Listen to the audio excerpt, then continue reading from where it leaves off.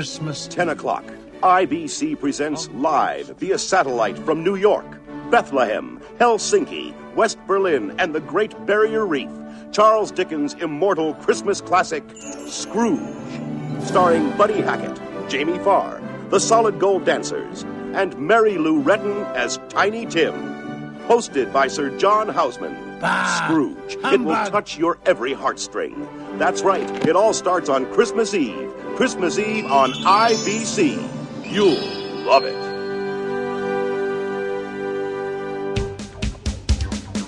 Travel back in time to the 80s. Reliving the music. You can't have the Pretenders' first album. That's mine. I bought it. You did not. The catchphrases. Did you have a brain tumor for breakfast? And the wannabes. Sometimes I see you dance around the house in my underwear. Doesn't make me Madonna. Never will. Because just like you, we're stuck in the 80s. Can you say stuck in the 80s?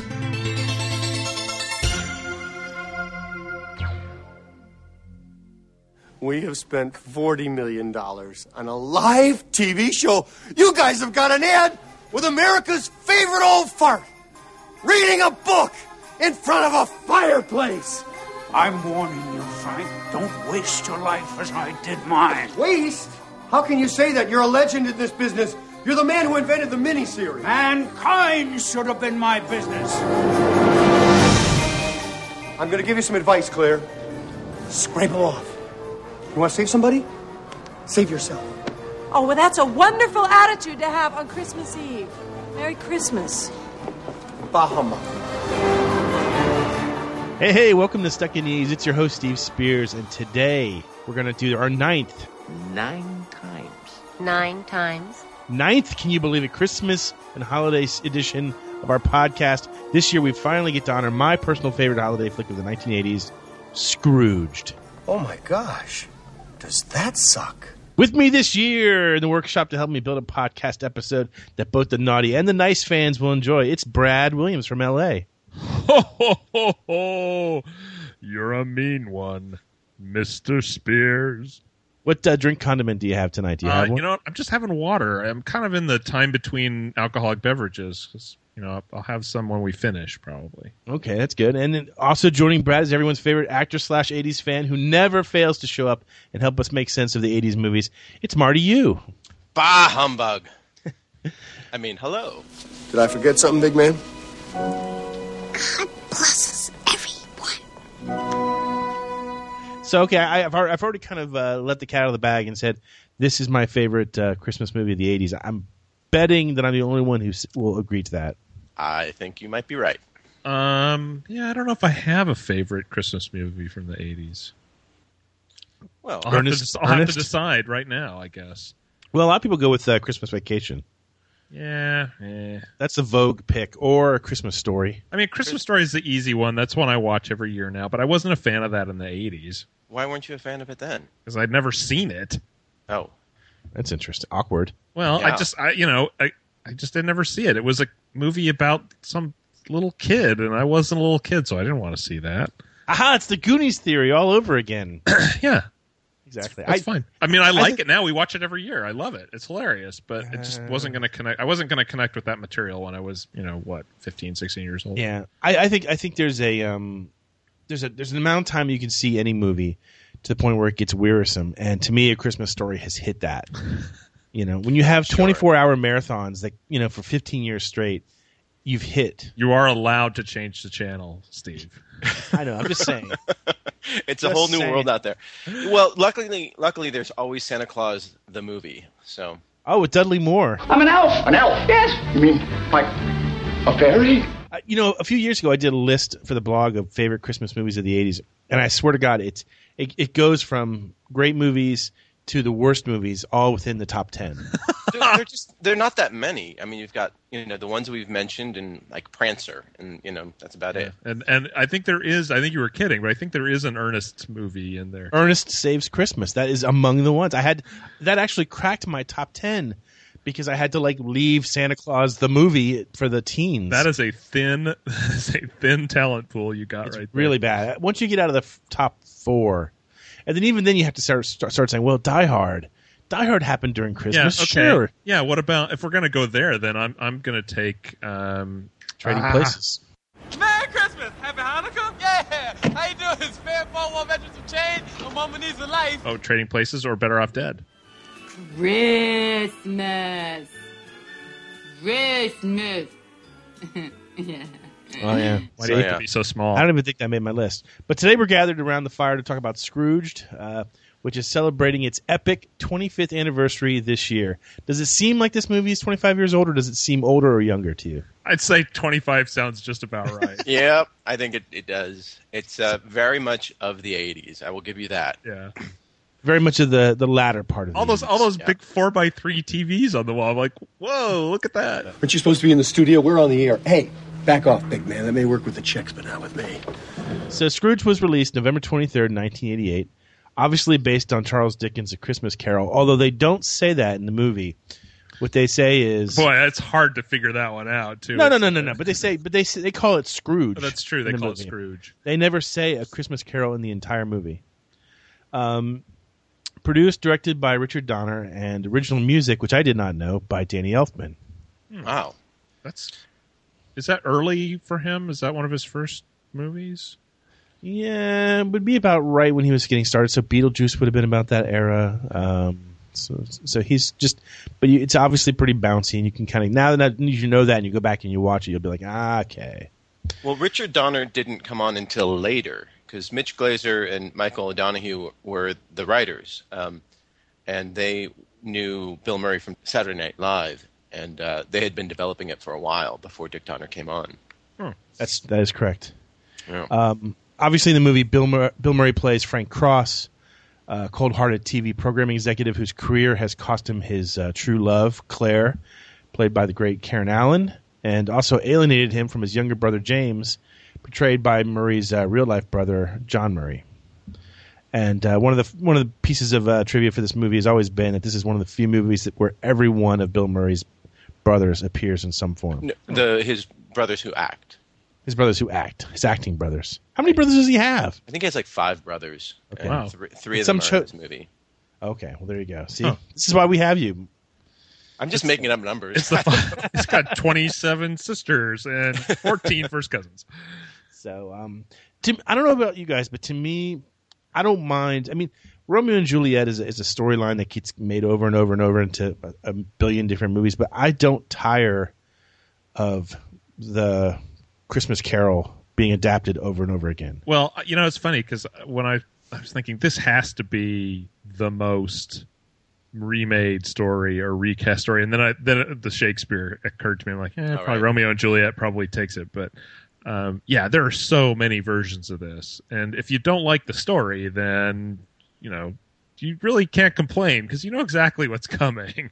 I don't mind it. In fact, I think it was last year or the year before I mentioned that probably my all-time favorite Christmas Carol adaptation was circa 1980. I think it was 1979, 1978, starring Henry Winkler, and it was called An American Christmas Carol, and it's the whole spiel, but it's based in like the 1800s, and Winkler plays Scrooge, as opposed to being set in the 1800s in Victorian England. Correct. That's when it was actually set. Or it might actually be early 1900s, but he makes furniture, and that's his dream, is to make furniture. So, but it's a great movie. In fact, last year, right around Christmas time, I sent away. I was living by myself here in Orlando. I just moved here, and I was feeling kind of like no holiday spirit whatsoever. So I got onto Amazon.com and I ordered Scrooged, apparently on Blu-ray, which was a mistake. And I found and ordered An American Christmas Carol. Huh. And did it hold up? Yeah. Because I mean, it's been that long. When I see a movie that I haven't seen that long, I'm almost automatically transports that back to that time. So it doesn't bother me so much. If I watch it today for the first time, it'd probably be awful. Right. Yeah. So the Charles Dickens was basically, when he wrote this, he was, I don't know, who would you compare him to? He was the John Grisham, the Stephen King, the George R.R. Martin. I mean, he was extraordinarily popular in his life, and I think he wrote this to pay some bills, and then essentially, did Christmas touring every year, did readings of it. forever. I don't know. I guess not ever. He eventually died, but I mean, this was just like this podcast. It's kind of fun. Yeah, exactly. And we'll edit that out. It's interesting. I didn't really think about that or realize how much of a kind of a literary rock star, if such a thing is possible in the 1800s, he really was. And that he wrote this like, I need some money. Let's see. How about a story about Christmas? This will be good. That holds up for 200 years. It's bizarre in that sense. In this version, we have Murray being visited by the ghost of his former boss, played by John Forsythe. I loved hearing John Forsythe's voice when I watched this again. And I'm like, oh my gosh, it's John Forsythe. It's Charlie. And doesn't he drink? Isn't Murray always drinking a tab and vodka? In this yeah, he's drinking the. Can we call that the Scrooged? I'd like a Stoli and tab, please. And it just has less and less tab as the movie goes on. They must have only had one can. Have you ever tried that? Have you ever used tab as a mixer? I can't say that I have. No. But I have drunk my fair share of tab. Yeah, I love tab, but I don't think I've ever used it as a mixer. So my sister just moved to Florida, and she was amazed to see tab in the store there. Yeah, we still have it here. Nothing dies in Florida except the people. I was going to say. But they're really well preserved by all that saccharin, though. Yeah, that's exactly true. So the Ghost of Christmas Past, played by anybody? Buster Poindexter? Yeah, Buster Poindexter. That's my answer. A.K.A. David Johansen. What's he billed as? Is he billed as David Johansen or Buster Poindexter? I bet that was or no, I guess it's about that same period of time. About the same time. I'm going to bet he was credited as David Johansen. Because he sure as heck looks like David Johansen. According to IMDb, he was credited as David Johansen. And, Excellent. Of course, he was the lead singer of the New York Dolls, the seminal glam punk rock band. I had a chance to... Yeah, I had a chance. They toured a few years ago. I had a chance to interview him for the podcast, and I decided against it. I mean, not to be... I don't know. I've probably turned down maybe a dozen interviews over the years, but this was one where I was just like, I don't know that I can't name more than one or two songs. Yeah, and I just kind of felt like he would tear me apart. Who are the other ones that you regretted turning down? Oh, I probably could have interviewed Johnny Rotten when he came around last time. Wow, he's a notoriously tough interview. I would bet he would be difficult. Yeah, you're gonna have to edit some of the silence out of this. I'm trying to think. No, it's good. It gives the listeners a true insight to how your brain works. To how stupid we all are. A lot of times, a lot of times I'll get like a one-hit wonder, and I'll be like, "Oh my god, how am I going to ask any questions other than the one song about?" What's it like to dine out on one song for 20 years? And that's not to say that I haven't done my share of interviews of one-hit wonder. Like I did Modern English, so. But no, I mean, just a lot of times people will throw conditions on it. And I'd be like, you could talk to this person, but you can't ask them about anything from the 80s or the 90s or anything except for their current album. And their current album sounds nothing like anything they've ever done before. So pass. So. But I'm not stuck in the 80s. I'm not stuck in the 80s. Hi, this is Klaus Meine from the Scorpions. You're listening to Stuck in the 80s, but we're not stuck in the 80s because you check out our new album, Humanity Hour 1, and you figure out this is the Scorpions in 2007. Oh, my God. The Ghost of the Scorpions. That's what haunts me forever. So speaking of Ghost, the Ghost of Christmas Present, played by the great... what's her name? Carol Kane. That's it. She's my favorite ghost. Calls, She's my favorite ghost. Hello, Frank. I'm the Ghost of Christmas Present. I had a funny feeling. Why did you do that? Sometimes you have to slap them in the face just to get their attention. I read somewhere that she really had a hard time beating up on Bill Murray. It really upset her. And I guess at one point she pulled his lip so hard she ripped it. And they had to suspend taping for 3 or 4 days so it could heal. Wow. Yeah. Apparently, she was very upset about having to inflict violence, but then didn't pull punches. Once she decided it was okay, she really went for it. Yeah, and apparently she, she had would go on these crying jags. And I have a quote here from Bill Murray where he says, There's a piece of skin that connects your lip with your gums, and it was really pulled away. She really hurt. Yeah. Oh, man. It was my idea to be physical, and it was her idea just to hit me as opposed to pulling the punches. And he was asked whether he would work with her again. And, I don't know if he meant it or not, but he said, over my dead, lifeless body. You never know him. You would never know whether or not he's. I'm sure they were fine with it. Yeah, it's just he's always one. He'll go for the laugh. Yeah, and of course the Ghost of Christmas Future, played by somebody who stopped by the grocery store and bought costume components there. Yeah. Wasn't it just? It's just bad. I don't know. It's maybe it was okay then. Latex puppets. Yeah, a 7-foot tall rack of television sets, basically. Right. Somebody dressed in a cheap Grim Reaper costume. And then my personal favorite, Bobcat Goldthwait, playing Elliot Loudermilk, who I guess is supposed to be some sort of Jacob Marley. Yeah, he's kind of like a drunken, gun-toting sidekick. Oh, boy. Remember me, boss? The guy you canned the day before Christmas? Merry Christmas. Hello, Rabbit. Would you give me a running start? Sure. 1001, 1002, 1003. Bobcat Goldthwait plays pretty straight. I've kept waiting for the voice to come out. Yeah. Let me know if the dogs are really bothering you, and I can kick them out. But David Johansen, that role of the Ghost of Christmas Past was originally supposed to be Sam Kinison, but I guess David Johansen and Bill Murray are friends, and that's why that happened. Yeah. But Sam Kinison, I guess he had some feud with Bobcat Goldthwait. And, I don't know. It was all sort of gossipy stuff. But I thought he was good in this. I mean, he was really hot at this point in his career. After, did this predate the Police Academy movies? No, this was during the Police Academy movie time. Right. And then, he was in Hot to Trot and all that stuff. Oh, God. Unwatchable. Unwatchable. This was the final feature film of John Houseman, a.k.a. Professor Kingsfield. Is it really? Oh, my gosh. What a way to go. I know. America's favorite old fart. I loved him in Paper Chase. One of the final films of actress Anne Ramsey. I can't remember if it was this or Throw Mama from the Train. They were both about the same period of time. Yeah, I think this one was later, and I think they even dedicated it to her.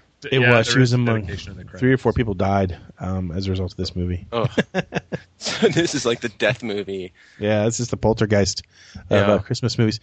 And then, of course, there's this beautiful role of all these great cameo appearances. Lee Majors, Mary Lou Retton, Jamie Farr, who's in there. He doesn't even say a word. You just see like a little glimpse of him on a TV promo. Yeah, and he's in the background at the end, I think. Right. So there's a Robert Goudier, Buddy Hackett. Don't forget, Miles Davis and Paul Schaefer. Miles Davis is a street musician. I'm like, how did they get him to do that?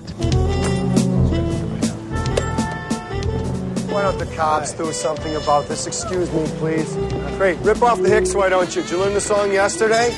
I think that's why it's such an 80s movie to me, because it's just so full of like this sort of stunt type of casting. Yeah. And like the movie is subtlety is not one of its strong suits. And that's, the night the reindeer died. And it just seems like I love that promo. Like that would have never happened in the 70s, a movie like this. And in the 90s, like I think people's sense of comedy got a little more subtle. I think it's still kind of gutsy. I mean, here you take a classic that people love, and you turn it into a comedy, and you have Bill Murray basically at that point in time, that was his trademark style of acting. He hadn't yet quite developed into the version of him that we know now, much more subtle. Right. But and then to have references to nipples. Yeah, it was probably everyone's first exposure to the standards and practices department. Yeah, it's very light on a sentimental scale to me. Really? Yeah. You think so? Yeah, I mean, you can't really. I was thinking about this because as I was rewatching it at the end, I'm like, this is just, it's just not very great. But that's the source material, you know. If you're unhappy with the model and ending, then what are you doing watching this movie? I mean, I love Michael J. Pollard in it. Is that what his name is? Michael Pollard, the guy. I'll have the California plate guy. No. The homeless guy who. Okay. Who ends, who's like the turning point for Bill Murray. Spoiler. Oh, I guess it doesn't matter. He freezes. He's the guy who freezes. Yeah. He was in like Bonnie and Clyde. But that's a nice moment for Bill Murray. But then, he goes from the Ghost of Christmas Future, where he sees his own funeral, and he's still kind of a jerk through the whole thing, and then just on a dime, it's like everything's fine. I just don't believe it at all. But you bought the ghosts. Well, it's the same story. It all happened in one night. I mean, it hasn't changed any from Dickens' original version. I mean, maybe they should have. Scrooge changes overnight. The character made enough of it was too quick of a change. It wasn't earned, I don't think. I'll say this: the whole scene, where they go to the Ghost of Christmas Past and they take him back to see his family and stuff like that, and he goes, "Niagara Falls, Frankie," and you see Murray attempting to cry, which has got to be some of the worst fake crying I've ever seen. But you're right, Marty. When he's beneath the street and he sees his frozen buddy, and he kind of goes, "Liz says hi." And it's this kind of moment where you're like, that's all he can say, because all he knows how to do is make jokes. Right. And that's the only. So to me, that's my favorite line in the movie. Liz says hi. The way he delivers it, it's just that's all he can do. That's the only way he knows how to show compassion, is to try to get a cheap laugh. And it's a great moment. And he does start to turn around there. When you see him watching his own funeral and realizes that it's him in a casket, and he starts kicking. And to me, that's the most terrifying moment of the movie, when he's in a casket and he starts to see his feet catch on fire and stuff like that. That's where I start to kind of maybe get a little bit caught up in it. But I kind of appreciate the fact that it's not milking me for I like to cry as much as anybody does, but I appreciate this is a movie that doesn't necessarily go out of bounds trying to do it. Okay. Did you cry when everyone wants to know? Did you cry when you saw it the first time? No. Nope. Oh. The other thing that at the end of this, you've got him being earnest in the studio, and you've got Bobcat Goldthwait in the control booth with a shotgun, basically threatening people. So yeah, and chasing him through the building, just like putting holes in everything, and it's like that. You can't get away with those. That wouldn't be funny anymore. Can't joke about that sort of thing anymore. No. Yeah, or when you saw in the beginning, there's a promo for his version of Scrooge that has worldwide terrorism, and you see an airplane explode in in flight. Do that. And, and it's very shocking to see that. Yeah. There's a lot of moments that are truly 80s in this movie. Obviously, the inclusion of those is very 80s-ish. The solid gold dancers making their appearance. That's hysterical. That is a moment trapped in time. Richard Donner is he's kind of the quintessential 80s director. He directed Goonies, Lady Hawk, Lethal Weapon, which, redefined the action movies. Even though he had been a director for decades, from TV, he directed Twilight Zones and all sorts of, episodics. But Gilligan's Island too, I think. Yeah. There was a reference to the SS Minnow in the movie. Yeah, there's a lot of little tiny subtle references to people's previous careers in this movie. But I mean, wouldn't you say that Richard Donner is one of the quintessential 80s directors? Sure. I forgot about Lady Hawk. I love me some Lady Hawk. How could you forget Lady Hawk? Lady Hawk has one of the worst soundtracks of all time. It's just like this ripping guitar, electric guitar, and meanwhile it takes place in this sort of medieval time. It's so distracting to me. But that's another podcast. Yeah, that's another podcast. I don't know. Yeah, when we get to Lady Hawk, we're pretty close to the end. It's pretty much episode 400. There's all the Free South Africa stickers and posters that they focus in on. And I say that with all reverence as we are just a few days past the death of Nelson Mandela. And then there's the I didn't know this was a snafu until I was reading it online. The Christmas scene where Bill Murray gives Karen Allen a set of knives, Ginsu knives. Ever the romantic. I've never given a woman 12 sharp knives before. The Ginsu knives didn't go on sale until 1978, and it didn't even go under the name Ginsu until 1983. And see, that's why I hate the movie. Because of Ginsu knives? Yep, it just ruined it for me. It took me right out of it. And the other thing is, it's bad luck to give knives as a gift. If someone gives you a knife as a gift, you're supposed to give them a penny. Really? Yeah. Yeah. I swear to God, I've never heard that. Come on, I can't keep teaching you this stuff. Come on. I don't think I've ever given anybody knives. I've given lots of bad Christmas gifts, but not knives. You've left a few Christmas parties with a knife in your back, but it wasn't necessarily a gift. Speaking of which, does anyone recall the worst Christmas gift you've ever given a romantic partner? I think I gave obviously an ex-girlfriend a Flash T-shirt. You know, the superhero. She never wore it. Yeah. Is that a hint? I want you to run away as fast as you possibly can. Well, maybe it was subliminal because it worked. I can't really think of anything off the top of my head, but that's probably because I've just blocked that stuff out. I went through a period of time where I used to give stuffed animals. For some reason, I thought that was cute. Here's a stuffed animal. And only years later did I realize that's probably next to giving someone a Thigh Master, it's probably the worst thing. I got you a diet book. And a vacuum cleaner. Since we're on the subject of questions, let me ask you this. And I warned you ahead of time I was going to have some interesting questions. Brad, for both of you, we'll start with Brad. If you were visited by a ghost of Christmas past, is there a specific year or an 80s event that you think your ghost would make you revisit? So I thought about that, and I don't think. Well, I can't really think of an 80s Christmas that I would be taken back. I mean, I'm assuming this would be to show me something, to give me some insights, right? This isn't just, hey, look, you had turkey this year, but the next year you had ham. So in 1991, I was unemployed at Christmas. I was chasing a couple job offers, but nothing was really coming in. So I was living off unemployment, which was something stupid like, $100, $120 a week.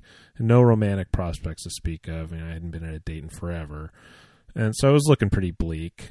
And I decided kind of at the last minute, because I didn't really have anything else going on, I decided to splurge on the gas and drive up to see my sister, who had just split up from her husband. So she's living in this tiny little apartment by herself, and I got basically nothing going on, anyway. So I drove up there and we spent Christmas together. And we went to the movies. I think we went and saw The Fisher King. Oh. No great significance there, but we went to the movies, whatever.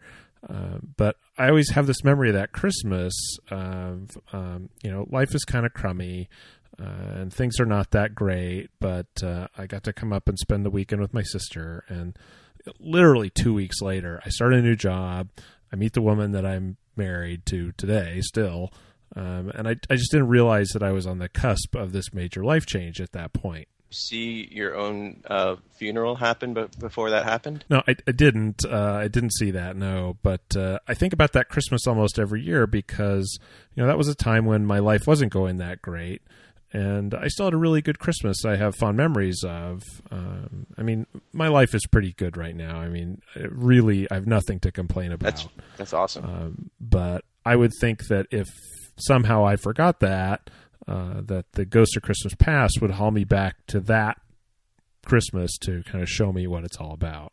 So what about you, Marty? Do you have a Niagara Falls Frankie moment that your ghost would take you back to?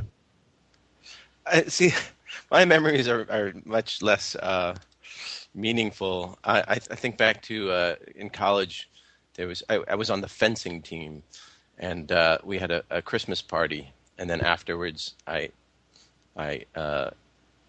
went back to the dorm room of one of the other fencers on the women's team, and I think I was just very nervous. It was fun, but I could have been a little. I think I would be better these days. I mean, knowing what I know now. Your sword work would improve with practice? Yeah, exactly. Prefer the foil to the saber? Yeah, but that's the first thing that came into my mind because it was a Christmas memory and it was a fond memory. So, yeah, I think I would revisit it just to revisit it again. There's two that come to mind for me. If I have to make it an 80s moment,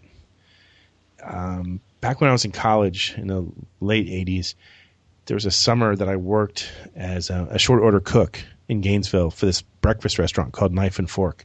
Oh. And I worked there just Saturdays and Sundays. And I had to get up like at 5 a.m. and I'd work till noon or 1, and it was grueling.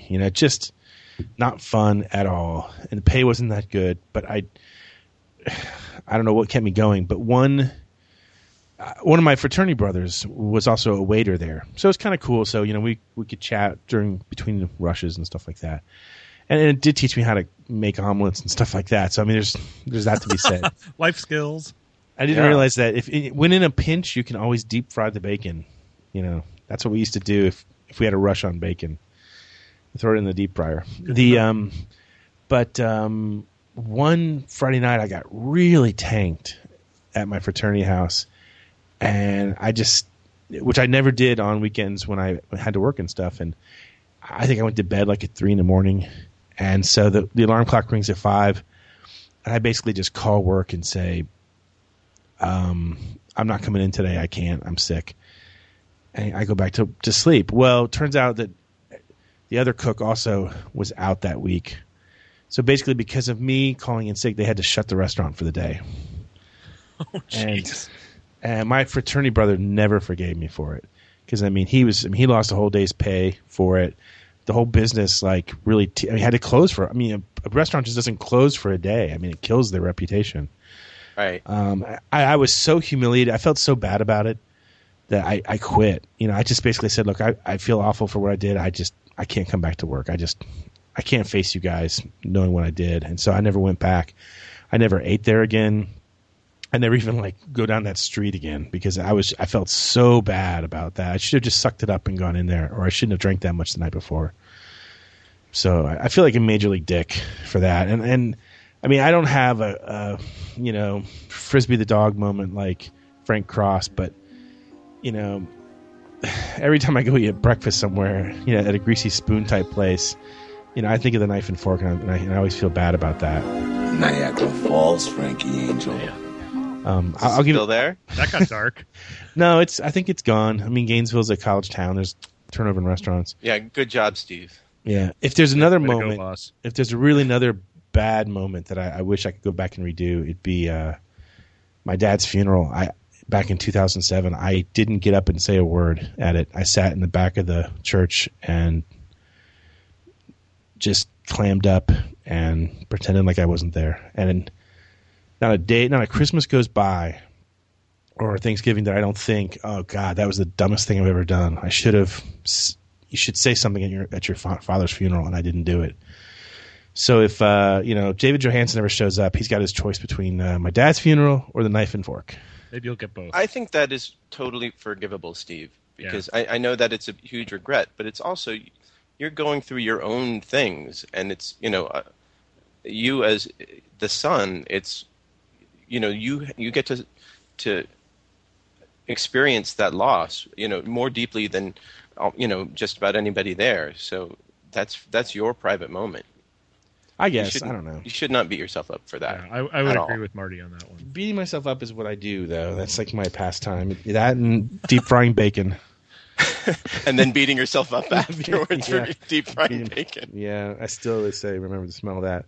Yeah, I think I misunderstood the question. I didn't know we were trying to dig up stuff that we had regrets about. I thought we were going talking about specific Christmases. So. No. All my regrets I've just buried away and forgotten, and it just makes going through life so much easier. But I still manage to beat myself up for other things. You know what I like to beat myself up with right now? Giant salami. The Seggies? What's happening, hot stuff? By the sound of the gong, it must be time for Mystery Movie Moment. I think it's Mystery McCarthy moment. It is. I swear, I think we only have maybe one McCarthy movie left in the 80s. So, well, Fresh Horses, is that right? That's probably Fresh Horses. I think that's the only one we haven't So, hit. good luck me finding a clip of that anywhere. Pay attention. Here's the clip from our last show. I know that. You know that. Nobody else knows that. Huh? Yeah, Weekend at Bernie's. An underrated classic, I should say. Yeah.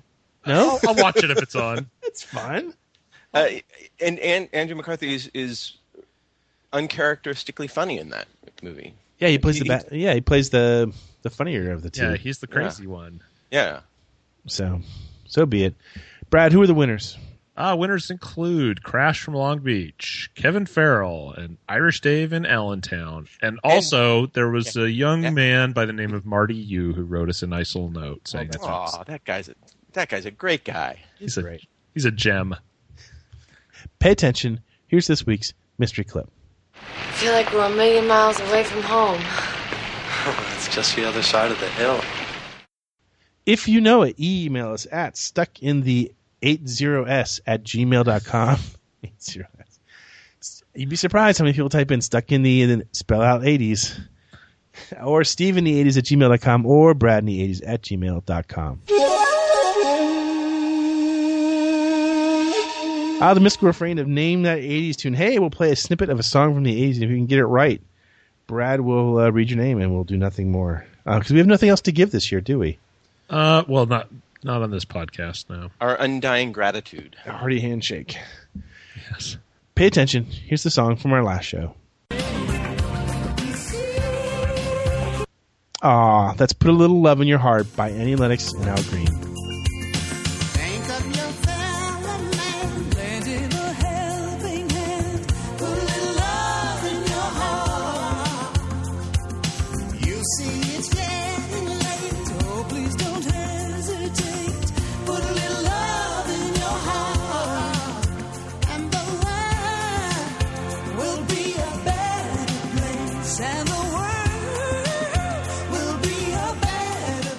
Yeah, I'm glad some people got this one because I wasn't sure I gave you enough to work with. It was a pretty short clip. I will say we had fewer responses to this last show than we've had in a while. So either people are getting tired of Andrew McCarthy movies, or maybe they're trapped under something heavy. Yeah, or it's the holiday season where our listenership tends to dwindle a little bit. So who were the winners? Our winners include Cecil Cahoon, Rob Stroh, Billy Hobbs, Just Alex, and Tim in Harrisburg, PA. I remember watching Scrooged and just with my arms closed, crossed, and just huffing and puffing until he sings that song at the end. When he's on live TV and and has the whole TV station network is holding him hostage, and he starts singing this song, and that's when I was just like, this is the stupidest movie ever. Ouch! Hello? Control room, how can I help you? This is Rhinelander. I want to talk to the idiot who put that moron on the air. Oh, Bryce Cummings is the idiot, sir, but he can't talk to you right now because, he's tied up. Uh-huh? Yes, in fact, he just said that you are a flatulating butthead. A butthead? He said he never felt that way about a man before, but he really liked you in a certain way. So, whenever I hear that song, whatever version, I just think of that moment, and I just shudder. I gotta admit, I don't like the ending of this movie. It's a mess. It's just a sloppy mess. It's like they lost the script. They're like, improv. Bill, can you give us 10 minutes? There is a line in there I liked, though. There is a line in there I like. The for a few hours, we are the people we always hoped we would be. I'm not crazy.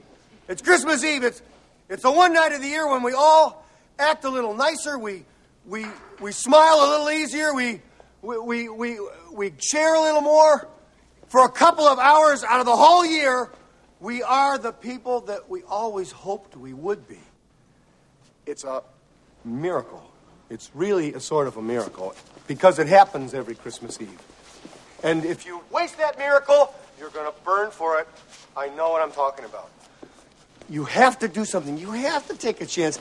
You do have to get involved. There are people that are having trouble making their miracle happen. There are people that don't have enough to eat. There are people that are cold.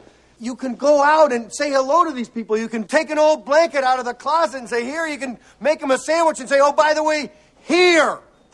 I get it now. Yeah. Okay. That's a great. That's a great. No, that's a good line, but boy, there's a lot of bad around it. Yeah. I have a quote here from Bill Murray from an interview on Starlog.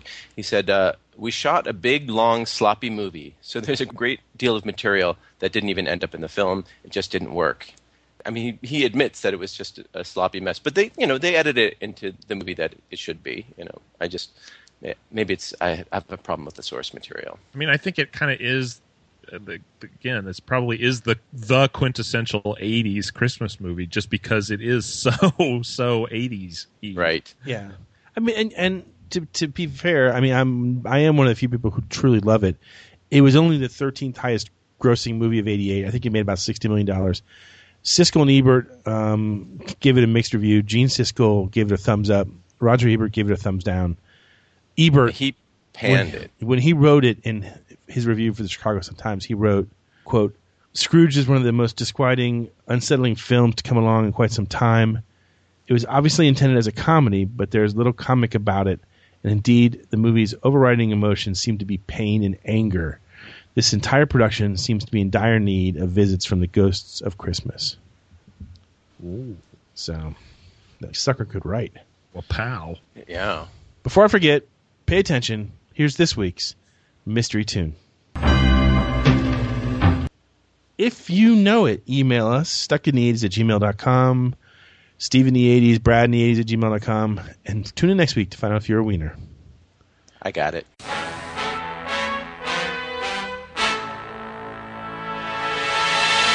All right, it's time for Reader Mailbag, oddly placed at the end of the Seggies for a very good reason. This week's letter is from Kevin in Oldsmar, Florida. If you're wondering where Oldsmar is, Tampa Bay. Oh. Do you know Kevin? Have you met him? I don't know Kevin, but I know Oldsmar very well. Very good. Okay, it reads as follows. Steve, Brad, and Marty, thank you. In addition to finally thinking I have the answer to your Seggies, is it Weekend at Bernie's for the MMM and Put a Little Love in Your Heart from Annie Lennox and the Reverend Al Green? I just want to thank you guys for an outstanding podcast. I just got into podcasts about 1.5 years ago and found your show this past February when you did the 16 Candles show. I'm a longtime subscriber to the St. Pete Tampa Bay Times and remembered seeing the promos for your program long before I even knew what a podcast was. I was instantly hooked on the Stuck in the 80s because I thought the chemistry between you two and Marty you was excellent on 16 Candles. Sounded like how my buddies and I would discuss a movie like that. Of course, that movie will forever be an awkward one for my mom since she took me to see it in the theater when I was 8, as it had a PG rating. Oh, no. Needless to say, after the shower scene, she was probably cursing the MPAA for their rating, while I gained a newfound appreciation for the female form. Nice manners. Yes. After listening to that episode, I started going back in time on your shows. First, I just listened to a few shows before the 16 Candles podcast and realized that you guys had a big change last year. Then I listened to some random shows in 2012 with Sean Daly and was thoroughly entertained with those as well. I traveled back in time further, around to the beginning of 2011, when I eventually heard the 200th episode show that included all the outstanding stories. Mama, no! The bags of rum at the concert, the Huey Lewis takedown of Sean, etc. And finally decided I had to tackle the entire series. So I started at number 1 with Steve and Gina.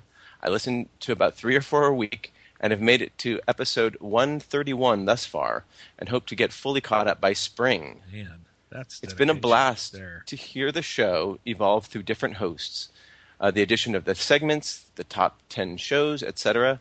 Little details demonstrate your improvement, such as before episode 90 or so, when you unveiled the answer to the prior week's Name That 80s Tune. There was not a longer clip of music, so that those of us who couldn't name that tune in 2 beats could finally have a chance to recognize the song. Now, of course, you play a longer snippet. It's just proof that you have all worked hard at your craft and continually improved. That is much appreciated. I hope that the end of the 80s Songs podcasts and your impending 300th episode is not foreshadowing the end of Stuck in the 80s. I believe there are still more nuggets of 80s lore for you guys to mine and share with the rest of us devoted listeners. So thanks again, keep up the good work, and I will remain with you guys stuck in the 80s. Best regards, Kevin F., Oldsmar, Florida. Wow, that's nice. Yeah, great letter. Yeah. I think everybody who's listened has gone through that experience, you know. I started, I think, episode 30 or 40 and then went back and listened to the entire library, and it was great.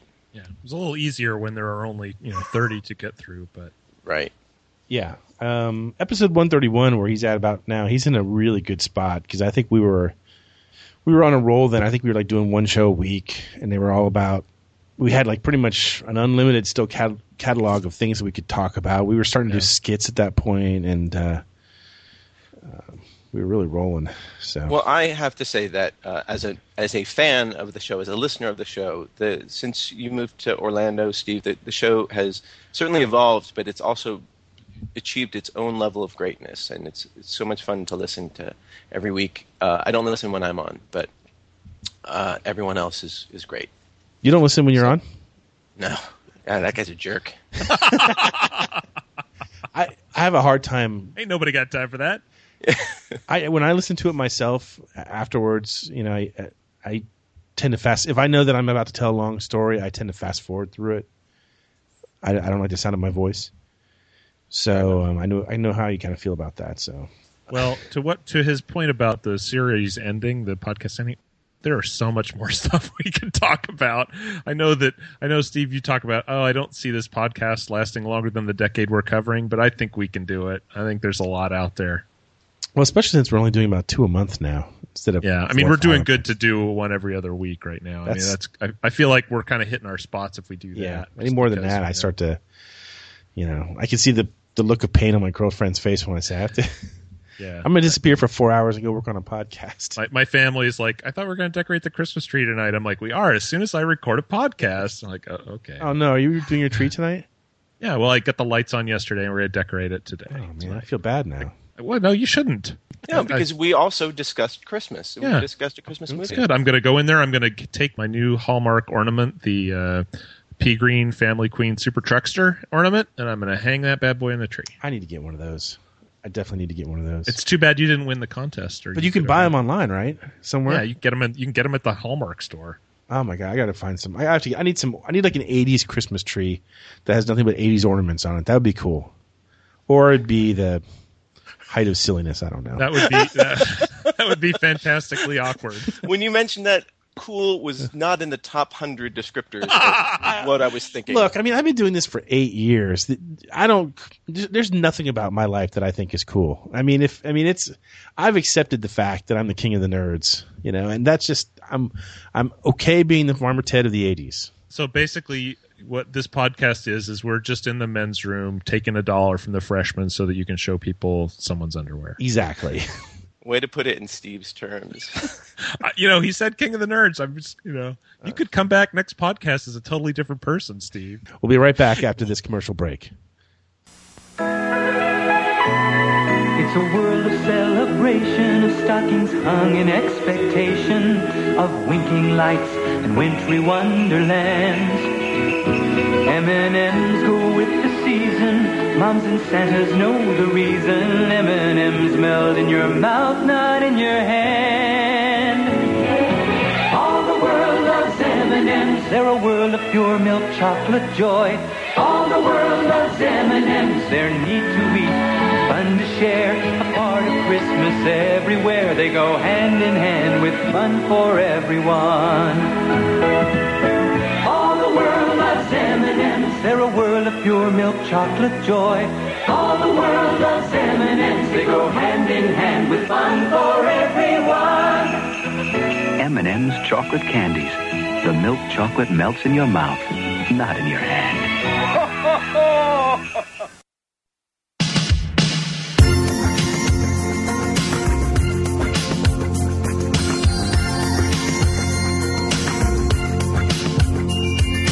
Think of your fellow man, land in a hell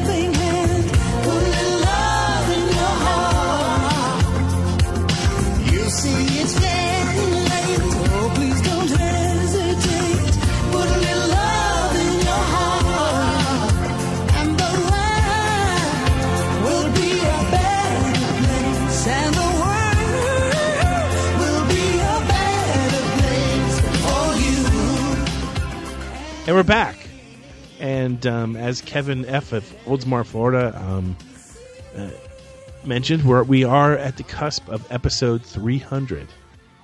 Woohoo! True fact. And so Brad and I have been actually racking our brains for, months now, trying to come up with an idea of what we can do, because we've done... What was that, Lassie? Timmy says, "Don't do... stuck in the well?" Timmy says, call it quits now. We've done just about everything. I think episode 100 might have been our clips of our favorite interviews. Yeah, I mean, clip show is kind of a tradition, but we struggled with what's the theme of the clip show, because favorite clips has kind of been done. Yeah, we've done it. So we have an idea finally, and it's going to take some work. They're really going at it. So do we want to let the cat out of the bag, Brad? Kind of tell them what we're thinking, or no? I think you should. Yeah, I think you should tell them that that we've got something. Okay. Something well, here's cool the thing. It's an anniversary show of sorts, so I don't mind being a little self-indulgent, and we're going to honor our favorite skits of Stuck in the 80s history. Oh, so it's going to be like a 3-minute show? Yeah, it's like an elevator version. You can listen to it between your car and the office. I'm sorry, but I love, one of my favorite parts of doing the podcast is coming up with a skit idea and then spending like 3 or 4 hours doing production on what essentially is 90 seconds of audio. And can I go ahead. Can I just give, there is no opening skit for this episode, but Steve did write one. Do you mind if I read it? Go ahead. Do you mind if I read it? All right. Skit, sound of gunfire, Steve's body slumps to the ground, the end. It's like a haiku. Just wanted to see if anybody was reading the show notes. You're a couple syllables off here or there, but otherwise, yeah. Yeah. Christmas haiku. We've been doing skits for almost since episode maybe the first 100 episodes we didn't have a skit. I don't think. You should ask. I'm telling you, we should ask Kevin if he just has listened to them. Hook us up, Kevin. Yeah, F. Oldsmar. Kevin, tell us when the first skit we did was.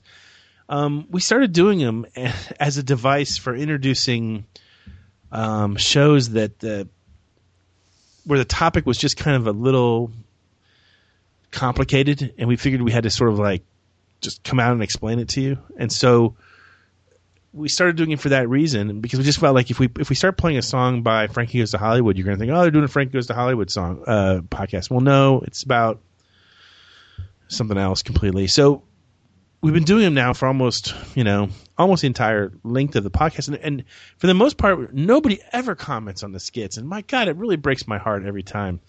So what we're going to do is we're going to pull together probably our 10 favorite skits from Stuck in the 80s history. And we'll tell you the story behind the production of them, because some of them are kind of funny. And they didn't turn out the way we meant them to turn out. The Red Scare podcast. It gives us a chance to talk about those episodes. Yeah. So who knows? It'll be fun. And if you have a favorite skit that we've done over the years, let us know. We'll conclude your letter and put you in our rankings. And if you have a violent aversion to this idea, then please let us know soon so that we don't record this. Yeah. Well, episode 301 won't be that far away, and I know we've got some great ideas for the next few episodes after that. Yeah. Any chance of hearing from hosts of Christmas Past? There is a chance. There's always a chance. So we'll see what happens. But that would be great, obviously. And I know some of the things we're talking about doing after episode 300. I know we're going to try to do a show about the Twin Cities, the music of the Twin Cities in the 80s, with Dr. Dim as our co-host, and stuff like that. The Beatles, in the 80s, stuff like that. When do you get to do what? Marty wants in on the music. I listened to Husker Du and the Replacements and Prince. Well, then we can all be on that show. No, I don't want to be on that. I want to listen to that one, so I can't be on it. Exactly. I do want to hear what Dr. Dim has to say. It'll be a good show. It'll be a fun show. So we're cooking up some fun stuff for after 300, but hopefully indulge us with 300 and let us talk about our beloved skits. Yeah. I really want to get back to the Pop Culture Bust series, too. Yeah, that too. So in the meantime, Scrooged, have I changed anybody's minds about the greatness of it? No. then this is time well spent. Absolutely. It's not about us, Steve. It's about Marty. It's about Marty. Marty, thanks as always for coming on board and joining us for the show. Anytime. Thank you for having me. Bradley. Steven. Great show, even though you don't support my beliefs about the greatness of Scrooged. No, it's I'll let okay. it slide. It's okay.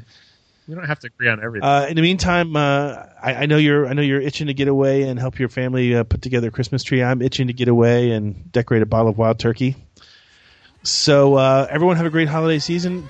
Look forward to episode 300 coming real soon. And in the meantime, we'll all remain here right with Frank Cross, hopelessly stuck in the 80s.